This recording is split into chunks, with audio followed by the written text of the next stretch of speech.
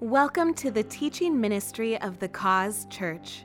We pray you will be encouraged, challenged, and blessed as you listen to the Word of God.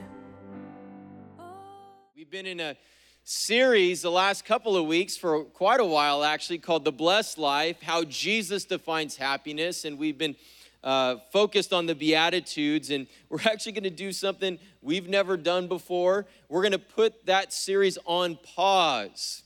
It's like if you're watching a show that you like and the season ends and then you got to wait. I don't know. We're going to put it on pause and we're going to revisit that next month. And we're going to go into a new series this weekend that we're calling Jonah, Rebel with a Cause. And we'll talk about that tonight. We're going to focus on one chapter every week. So it's going to be a 4-week series. And then you heard a little bit in church news about this November 5th and 6th weekend. Our series is going to culminate in this weekend, a special illustrated interactive weekend that we're calling Fish Food. And we'll explain that a little bit more over the coming weeks, but you won't want to miss that. And one of the reasons that I feel prompted by the Lord to focus on the book of Jonah right now is because I'm praying that God will speak to us individually about his great love and mercy. And also, not just for ourselves, but that our heart for all people will grow and will increase. And that we'll see people the way that God does, especially unbelievers, by the way. People who are lost, people who don't know the love and mercy of the Lord. And so I pray that God would change our hearts to reach people like never before. In fact, let's take a moment and pray right now, if you would. Would you join me? And Lord, we just pray tonight that you would speak to us, that you would encourage us, that you would challenge us, that you would change our hearts and give us a fresh revelation of the depth, the greatness of your love and your mercy towards us. In fact, would you go ahead and pray for me? We haven't done this for a while, but I think I need some prayer. So would you pray for your pastor right now? Take a moment. You got to do it out loud, though, by the way. It means I got to hear some murmuring or something. Thank you. Amen, Lord. We receive it in Jesus' name. Jesus' name. Amen. Thank you so much. I appreciate that. Well, I received confirmation this morning that this is definitely the series that we need to be in. Confirmation from the Lord. To quote the theologian and rapper DMX, Lord, give me a sign. This is why. So y'all don't know DMX. All right, that's all right. Put this up right here. Here we go. This is my daily devotional calendar. You might be a redneck if you think the Impossible Whopper is a record-breaking fish. As Jeff Foxworthy says, if I'm lying, I'm dying. So anyways, that's how I knew that God wanted me to preach this message and start this series. And some of you still aren't laughing, so here's a joke, whether you want it or not. Here, get ready or not, here it comes. A little girl was drawing a picture of Jonah inside the whale in her class, and her teacher asked her, "What's that?" "It's Jonah inside the belly of the whale from the Bible," she replied. The teacher, who was an atheist, told her, "You know that didn't really happen." She kept drawing and said, "When I get to heaven, I'll just ask Jonah."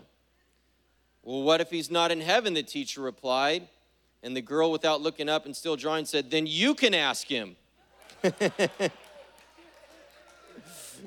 Okay, I got a little chuckle from that. So sometimes I got to work a little harder for Saturday nights, right, Pastor Judy? Turn with me to the book of Jonah, if you would, in your Bible in the Old Testament. I'll leave my Bible right here. It's all in my notes, but you can turn with me. In fact, you should turn with me tonight because we're going to go verse by verse in this series, and certainly tonight. Jonah is a prophet in Israel around 750 BC before Christ, and as a prophet, the job of any prophet was to hear the word of the Lord, hear from God, and then speak to God's people, or the people that God would send you to. And so Jonah is a prophet, and he's considered what's called a minor prophet, and not minor in the sense that he's less important, but just because those minor prophets are shorter books. This is only 4 chapters long, and we're going to break tonight this chapter and this message kind of down. We're going to break it down in about 3 sections, all right? So here we go. Jonah chapter 1, verse 1. We're going to put it on the screen. I'm going to read out of the New King James, And let's all read this first verse together. Ready, go. Now the word of the Lord came to Jonah, the son of Amittai, saying, or we'll stop there. I first want to talk about when God asks me to do something. When God asks me to do something, number one is this: when God asks me to do something, it always aligns with his word, which is the Bible. The question, men and women, is not does God speak? The question is, am I listening? Because God does speak. He is speaking, and he does still speak today. He speaks to us in many different ways. He speaks to us through pastors and preachers. It's one of the reasons that we gather every Saturday night on the weekends and worship the Lord, to hear the word of the Lord. He speaks to us, of course, through other believers, other Christians. Look at my friend John Boulevard, teaches the precepts class and teaches you how to read the Bible. He speaks to us through other believers. He speaks to us through circumstances. He can speak to us through visions and dreams. He speaks to us through his voice, through the Holy Spirit, in our hearts, in our minds. He speaks to us, of course, through our daily time with him, our devotional time, quiet time, whatever you want to call it, your daily time with the Lord in prayer and the Bible. And apparently he even speaks to us through redneck calendars. Come on, somebody. Anything God speaks to us will always, always, always align with his word. God never contradicts himself. Verse 2, arise, God says. Arise, Jonah, go to Nineveh. Everybody say Nineveh. Go to Nineveh, that great city, and cry out against it, for their wickedness has come up before me. Number 2, when God asks me to do something, it will require faith. It will require faith. Nineveh, at this time, around 750 BC, Nineveh was the largest, most influential, most magnificent city in the world. It was the capital of the Assyrian Empire. It had large boulevards, it had huge temples, it had great architecture, it had parks. It was an incredibly beautiful city, but Nineveh was also an incredibly cruel city as well. The Assyrians were notorious. They were infamous for being mean and barbaric and evil and wicked. I mean, this is not an exaggeration. They were the Nazis of their age. I won't take time. We've got little kids in here. I won't get too graphic, but everywhere they went, they destroyed everything and tortured and murdered and killed everybody. They would display your body or your head, of the heads of their enemies, on display as a warning to everybody else. They were bad, wicked people. And God asked Jonah to do something that requires a lot of faith. First of all, because Jonah's not a city dweller. Jonah is from an itty-bitty, teeny, tiny little village. He had probably never even been to a medium-sized city. He's from a little village out of nowhere, like Hemet. You ever been to Hemet? If not, don't go. It ain't worth going, all right? Also, Nineveh is 550 miles away from where he is. That is a long and expensive Uber ride. That's a long walk. That's a long camel ride. And Nineveh was the moral enemy of God's people, the Israelites. They hated each other. Like Chiefs and Raiders fans. I mean, they hated each other. Assyria had conquered the Jews. They had conquered Israel multiple times and massacred and murdered and slaughtered many, many, many Jews. So the Jews hated the Assyrians. And as you're going to see in this book, Jonah's prejudice. Jonah is a nationalist. He is a loyal lover of Israel. He's a committed patriot, and he deeply hates the Assyrians. He hates them so much, he wants nothing to do with them. To give you an idea of what God was asking Jonah to do, it would be like if God spoke to you clearly, you knew it was the Lord. It would be like if God spoke to you today and said, Matt, I want you to leave everything. I want you to sell everything, leave your family, and I want you to go to Mosul, Iraq. And I want you to preach the gospel to ISIS. I mean, literally, that is a good parallel. ISIS, you've heard stories about ISIS and how much they hate Americans and especially Christians, and how they persecuted, tortured, publicly beheaded many Christians in Iraq. By the way, Nineveh is located in modern-day Iraq. Nineveh is located in modern-day Mosul. And when ISIS went into Mosul several years ago, they began to destroy all the archaeological evidence of Nineveh too. So God is asking Jonah to do something huge that's completely outside of his comfort zone. It's contrary to his political perspective. It's conflicting with his personal prejudices. And it's extremely challenging to his faith. This is a big ask from God that requires a lot of faith. Hebrews 11:6 says, and it is impossible to please God without faith. So here's a question for you tonight, men and women. What's your Nineveh? What has God asked you to do that you don't really want to do, that you've been dragging your feet or flat out saying no or ignoring, that requires you to step out in faith? Maybe it's getting involved in serving in the church. Maybe it's breaking up with your boyfriend or your girlfriend because you know they're not the right person for you. Maybe it's going on a mission trip to another country. Maybe it's forgiving someone who has hurt you deeply. In fact, somebody who's even done evil towards you. And God's calling you to forgive them and you don't want to. Maybe it's pursuing a dream that God has placed in your heart that you've ignored and put on the shelf. Maybe it's just inviting your neighbor to church. Maybe it's sharing your faith with somebody and you don't want to do it because you're afraid. Number 3, when God asks me to do something, it's often to help others. When God asks me to do something, it's often to help others.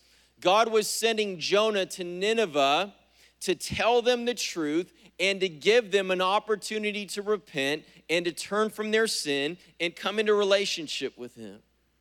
Because God loves nations and cities because he loves people. God's heart is for people. He hates evil, he hates injustice, he hates abuse, he hates pain, and he hates sin, but he loves people. And he tells Jonah to deliver the message to them that he's not going to put up with their wickedness much longer. By the way, God sees all of our own personal wickedness, all of our mistakes, all of our bad choices, and he is extremely patient with us. Somebody ought to say amen right there. You ought to be thankful. The term the Bible uses, especially in the Old Testament, especially New King James, is long-suffering. And that means exactly how it sounds, that God suffers long. He puts up with you, puts up with me for a long time. In Exodus 34, God describes himself to Moses, and he says, the Lord God, merciful and gracious, long-suffering and abounding in goodness and truth, keeping mercy for thousands, forgiving iniquity and transgression and sin. Men and women, you have no idea, I have no idea how great God's mercy is towards you. I mean, you might think you know, but you don't really know. He is a merciful God. He is a kind God. He is a long-suffering God. 2 Peter 3:9 says, the Lord isn't really being slow about his promise, as some people think. No, he is being patient for your sake. He does not want anyone to be destroyed, but wants everyone to repent. God is extremely patient because he gives everybody, every human being. You might think their life wasn't long enough. God gives every single person an opportunity to respond to his love and his mercy. And he doesn't allow sin to continue indefinitely. His patience will run out and his judgment will come. It comes to individuals, it comes to cities, comes to nations as well. And he uses people to reach people. And so when God speaks to you, when the word of the Lord comes to you, men and women, oftentimes one of the ways that you know it's God is because he's calling you to help somebody else. He's calling you to reach somebody else because life is all about loving God and loving people. Verse 3, but Jonah arose to flee to Tarshish from the presence of the Lord. He went down. Everybody say down. He went down to Joppa and found a ship going to Tarshish. So he paid the fare and went down into it. Say down. He went down into it to go with them to Tarshish from the presence of the Lord. Number 4, when God asks me to do something, I might be afraid. When God asks me to do something, I might be afraid. I just said Jonah didn't want to go to Nineveh. He didn't want to go to the Assyrians because he hated them. But I also think that he didn't want to go because he was afraid. And you would be too. He probably said something like this to God. Let me get this straight. You want me to go 550 miles east to go preach to the Ninevites who I hate and despise, and when I show up and they realize that I'm a Jew, they're probably going to kill me in about 3 seconds. You want me to tell them to repent so they can receive your love and your mercy? I ain't doing that. Find another prophet. Jonah's the original UNLV running rebel. Undeserving Ninevites of the Lord's virtue running rebel. Come on, somebody, I made that up. I was pretty proud of that.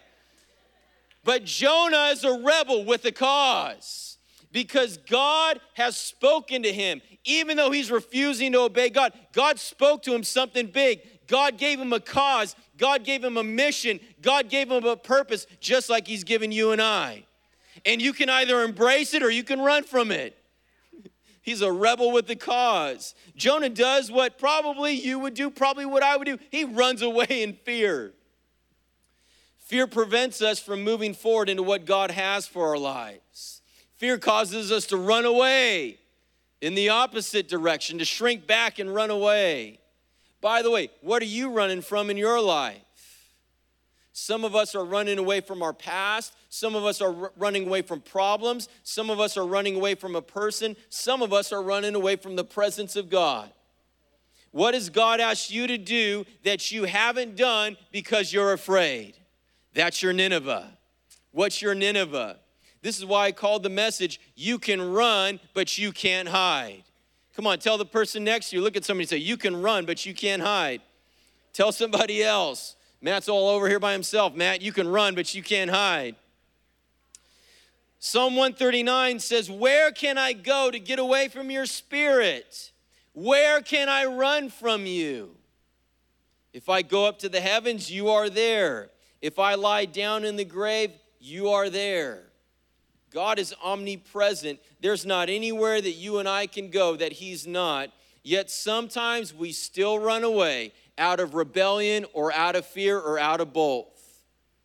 So here's section 2. If I run from God, if you run from God, if I run from God, there's bad consequences.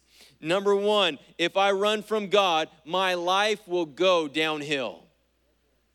Jonah went down to Joppa. He went down into the ship. You'll see in the other chapters that word down is used a lot in Jonah. Because when you run from God, men and women, down is the only direction that you can go. Your life, when you run from God, your life will never get better. It'll always get worse. I've lived long enough now, 43 years on this planet. And unfortunately, I've seen a lot of my own friends. I've seen friends that have run away from God, stopped going to church for whatever their reason is. Every single one of them, their life has got worse. Marriage has got worse. Families got worse. Their relationship with God has got worse, or they've just lost it altogether. Number 2, if I run from God, it will cost me. If I run from God, it will cost me. Jonah went down to Joppa and found a ship. How convenient. Just because a ship is available, by the way, doesn't mean that you should get on it. Because if you want to run from God, Satan will always have a ship waiting for you.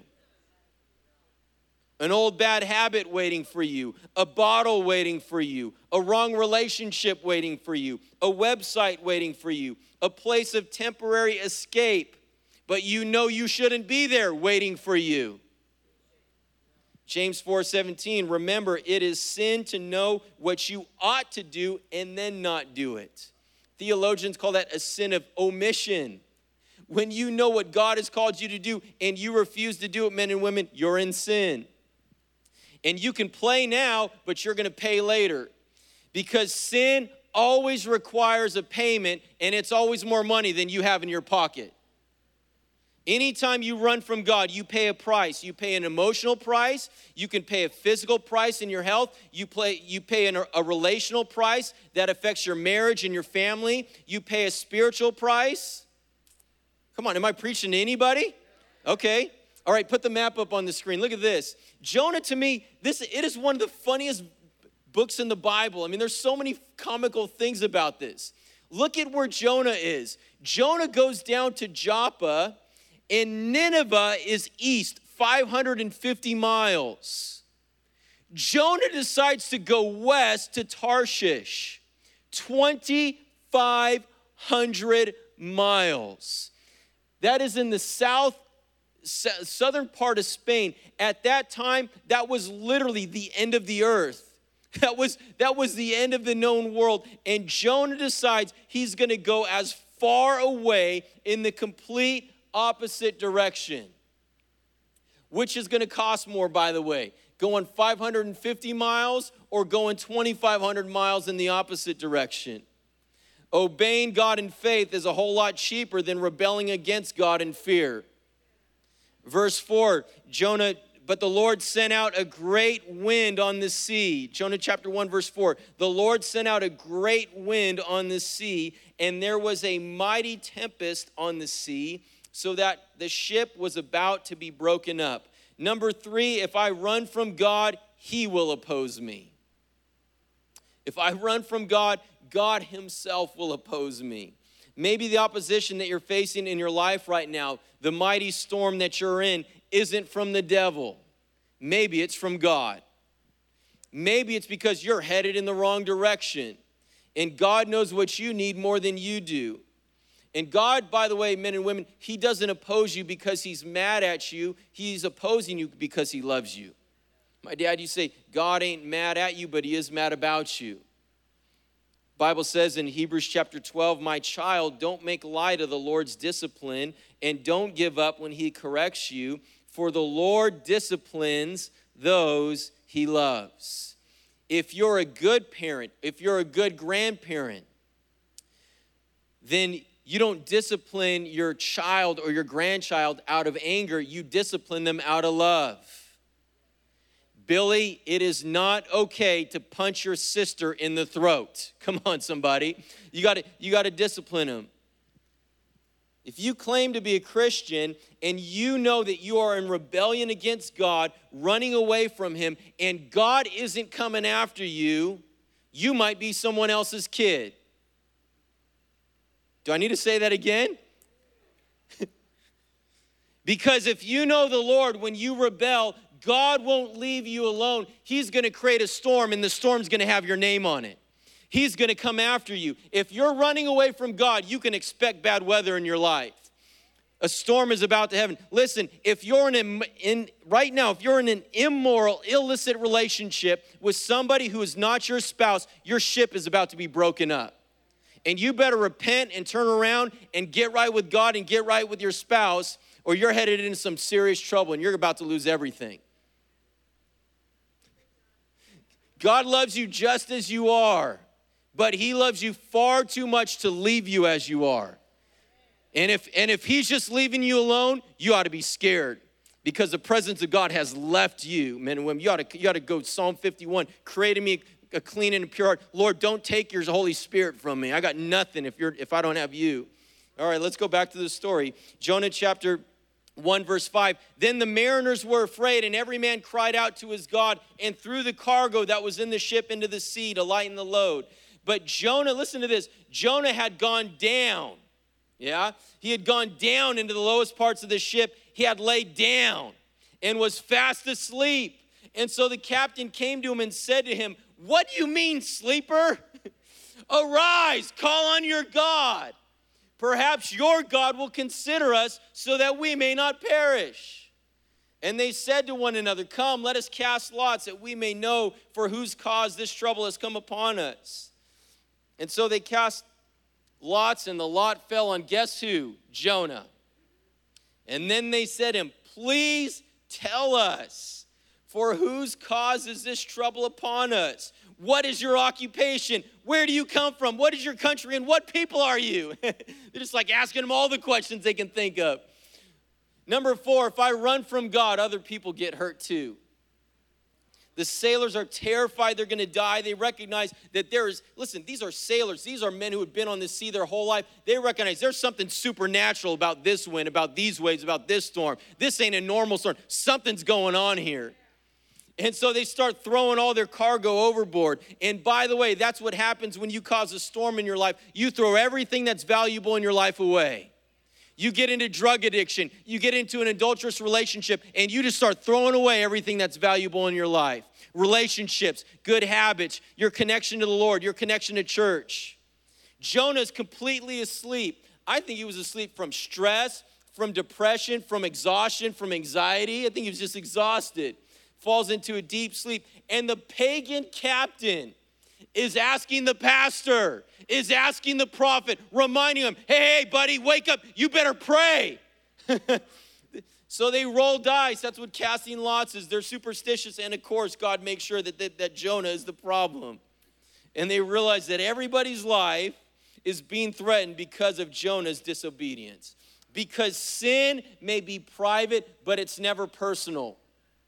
In other words, you might not know the sins in my life, but they're still going to affect you. Because other people might not know your secret sins, and you might think that you're getting away with them, men and women, but you're not. Because they're affecting not only your relationship with God, they're affecting the closest relationships in your life, your marriage and your kids. And a good question to ask yourself is, who am I hurting with my sin? It might be your spouse, it might be your kids, your grandkids, your friends, your co-workers, your neighbors, it might be your church. Verse 9, so Jonah said to them, I am a Hebrew, and I fear the Lord, the God of heaven, who made the sea and the dry land. That's a funny statement just when you think about it. And then the men were exceedingly afraid and said to him, why have you done this? And this statement here is hilarious to me. For the men knew that he had fled from the presence of the Lord because he had told them. It's like, did he get on the ship and just tell them, I'm running away from God. Take me the farthest, get me as far away from here as you can. And then they said to him, what shall we do to you that the sea may be calm for us? For the sea was growing more tempestuous. And another translation says the sea was getting rougher all the time. Number 5 is this, the longer that I run from God, the worse it gets. How long? How long do you have to run from God? How far do you have to run from God? How much worse do things have to get in your life before you stop running from God? How much worse do things have to get in your marriage for God to get your attention? How much worse do they have to get in your finances? How much worse do they have to get in your health? How much worse do they have to get in your depression before you realize this ain't working? And maybe instead of running away from God, I ought to run towards God. Because I'm running my own life right now, and this storm is just getting worse by the minute. How do I stop the storm in my life? Men and women, it's simple. Complete and total surrender to Jesus. You surrender every part of your life to him. You stop running, you stop rebelling, you stop resisting, and you surrender. And you say, God, all right, you're in charge. You're in charge. Tell me what to do, and I'll do it. Verse 12, and he said to them, Jonah said to them, pick me up and throw me into the sea, and then the sea will become calm for you. For I know that this great tempest is because of me. In other words, I know that this terrible storm is all my fault. Some people think that Jonah was being unselfish here, that he was, throwing himself on the grace of God, that he was thinking about the sailors and other people once and for all. I don't think that. I actually think the opposite. I actually think that Jonah was still being selfish. And I think that Jonah was so rebellious and so disobedient and hated the Ninevites so much, he said, I'd rather die than obey God. Just throw me overboard. I want to die anyways. That's my opinion. You could come to your own conclusion. Verse 13, nevertheless, the men rowed hard to return to land, but they could not, for the sea continued to grow more tempestuous against them. Number 6, if I run from God, trying harder doesn't work. If you're running from God, trying harder doesn't work. You're fighting a losing battle. Your arms are far too short to box with God. Ephesians 2 says, "For by grace you have been saved through faith, and this is not of yourselves. It is the gift of God, not a result of works, so that no one may boast." God wants to save you from sin and hell in every part of your life, but you have to allow him. You have to surrender to him. And you can't do it on your own. Everybody take a deep breath. That's all the negative part of the story. Let me finish here with good news, with hope, all right? Because when you do what God asks, God does miracles. Verse 14, "Therefore they cried out to the Lord and said, 'We pray, O Lord, please do not let us perish for this man's life, and do not charge us with innocent blood. For you, O Lord, have done as it pleased you.' And so they picked up Jonah and threw him into the sea, and the sea ceased from its raging." When I do what God wants, number one, things will calm down. When you obey, when you come back, when you do what God has asked you to do, when you do what God wants, things will calm down. They had been crying out to their false gods, and nothing had happened. And finally, they turned to the one true living God, Jonah's God, and it all changes. If there's a storm in your life right now, it's for God's purpose. God's purpose is always greater than your storm and your problem. Romans 8:28, "And we know that all things work together for good to those who love God, to those who are the called according to his purpose," because God's ways are always better. God's ways are always better. When you do what God wants, when you choose to live God's way, the storms that you have created will begin to calm down in your life. Verse 16, "And then the men feared the Lord exceedingly and offered a sacrifice to the Lord and took vows." Number two, when I do what God wants, unbelievers believe.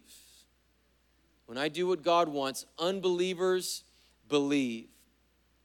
This supernatural storm comes to an immediate supernatural conclusion and end, and the pagan sailors are in absolute awe.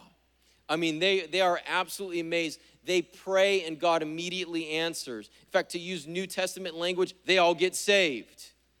Every single one of them they surrender their lives to God. They start worshiping him. Men and women, people are watching us. People are watching you. I think my mom said it last week, Pastor Sherry, you might be the only Bible that anybody ever reads. They are watching how you handle storms in your life.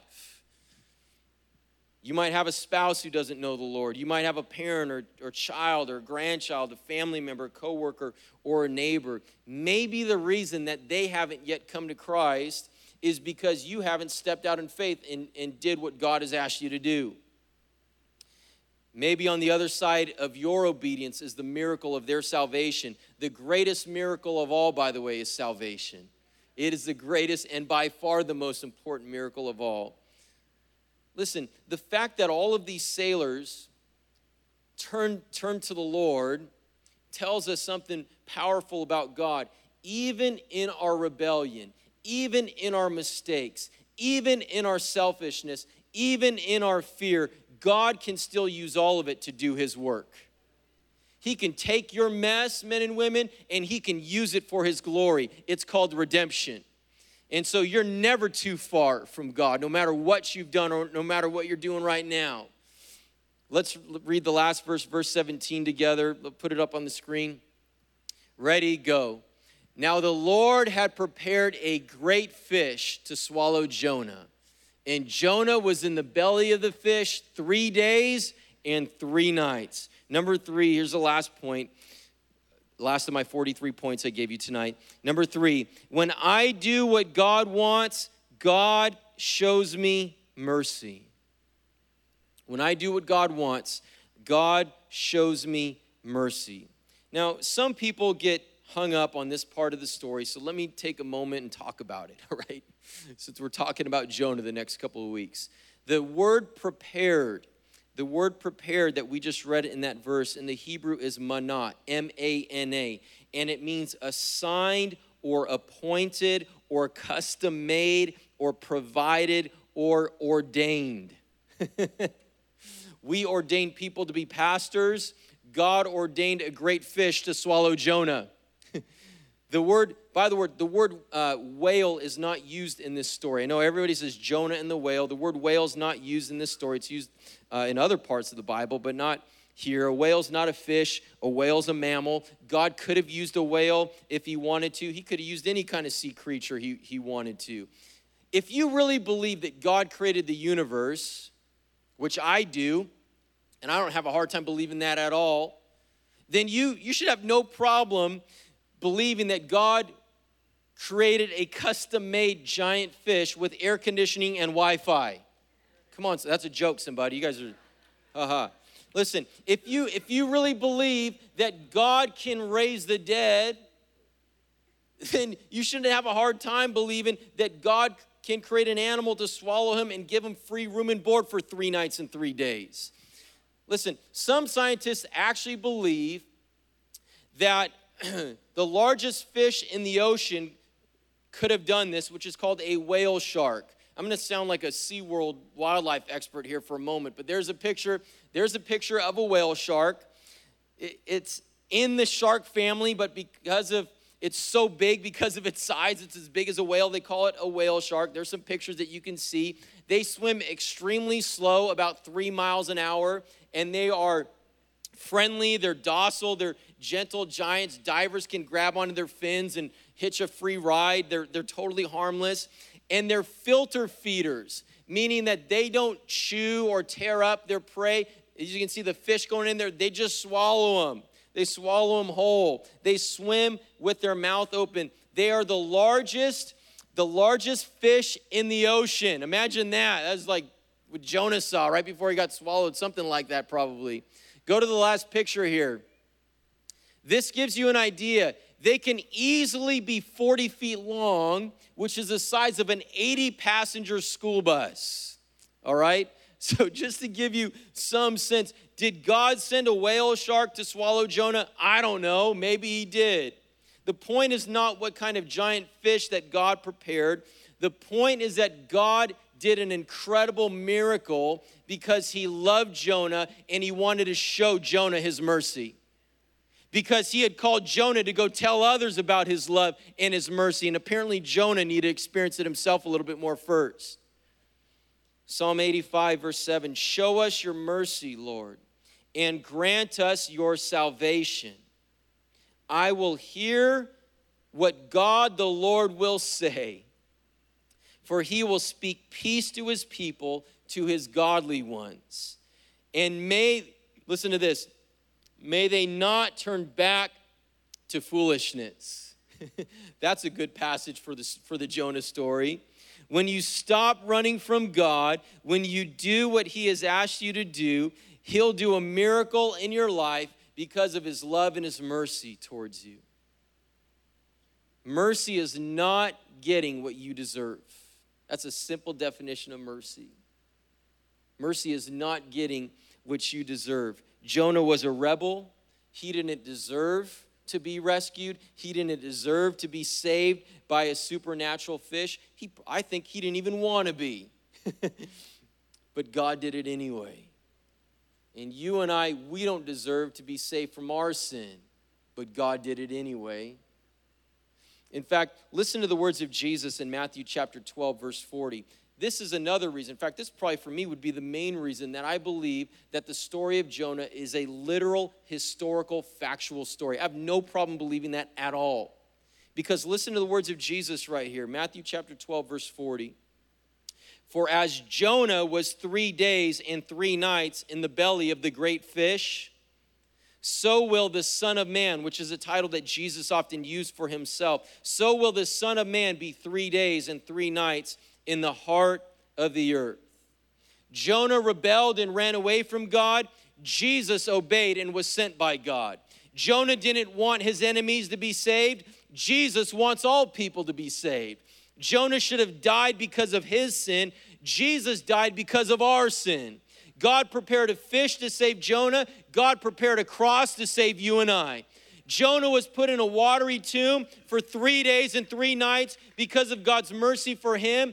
Jesus was put in a stone tomb for 3 days and 3 nights because of God's mercy for us. 1 Peter says, it is by his great mercy that we have been born again because God has raised Jesus Christ from the dead. Somebody say amen. You can run, but you can't hide. Surely his goodness and his mercy, his love, men and women, it will pursue you. You can run in the opposite direction, but you're not going to get away. He will come after you, and he will send any storm and any fish to get your attention because he loves you that much. And some of you have been running away from God for far too long. And you've created a storm, and you've created a mess, and it's getting worse. It's time for you to stop running away from God. You need to run towards him. You need salvation. Close your eyes, bow your heads if you would, and maybe you're here tonight, maybe you're watching online. You're not in relationship with God. You've been running away. You've been doing your own thing. You've lived a selfish life. Maybe you prayed a prayer once in church, but you've walked away or you've run away. You want to come back to the Lord tonight. As I said a few minutes ago, God isn't mad at you, but he is mad about you. He loves you. He's merciful, men and women. He wants to give you what you and I don't deserve, what we can't earn. His love and his grace, his forgiveness. Give you abundant and eternal life. Maybe you've never made that decision before. Maybe you've been in rebellion. You're backslidden. That's the word the Bible uses. You need to come back to the Lord. I want to give you that opportunity tonight. With everybody's eyes closed and heads bowed. If you're watching online, just give you privacy. But the Bible says today's the day of salvation. Today's the day of salvation. Today's the day. You're the person. If you'll make the choice, God will make the change in your life. But you have to surrender. You have to surrender. Nobody can do that for you. If that's you, on the count of 3, you say, John, that's me. I need to come to the Lord tonight. I need to surrender my life to him. I need Jesus to be my Lord and Savior. He's forgiven you of all your sins, shed his blood on the cross for you, rose from the dead, give you abundant and eternal life. If that's you, on the count of 3, would you look at me and raise your hand? I'll pray for you. 1, 2, 3. Lift your hand, hold it high till I can see you. Make eye contact with me. I see you, ma'am. Yep, I've met you before too. I'm glad you're here. Anybody else here tonight? Anybody else? It's so good. Would you look at me one more time, ma'am? Yeah. The Bible says, Luke 15, you can go back and read it on your own. One sinner repents. All of heaven rejoices. Yeah, I'm so glad you're here tonight. So glad you're here. I want to lead us all in a prayer of salvation in support of our friend tonight. Romans 10:9, if you confess with your mouth that Jesus is Lord, believe in your heart God's raised him from the dead, you will be saved. So let's all repeat this prayer. This is our friend tonight, but let's all repeat this prayer out loud together. Say just a phrase at a time. Jesus, thank you for loving me. I know that I'm a sinner. Forgive me of all my sin. Right now, I surrender my life to you. Be my Lord. Be my Savior. I don't want to run away. I want to walk with you. Make me a new person. Fill me with your Holy Spirit. I receive your love. I receive your forgiveness. I receive your mercy. In Jesus' name. Thanks for listening to this message from The Cause Church. For more information about The Cause or for further resources, visit our website, thecause.cc, or call 714-255-0930.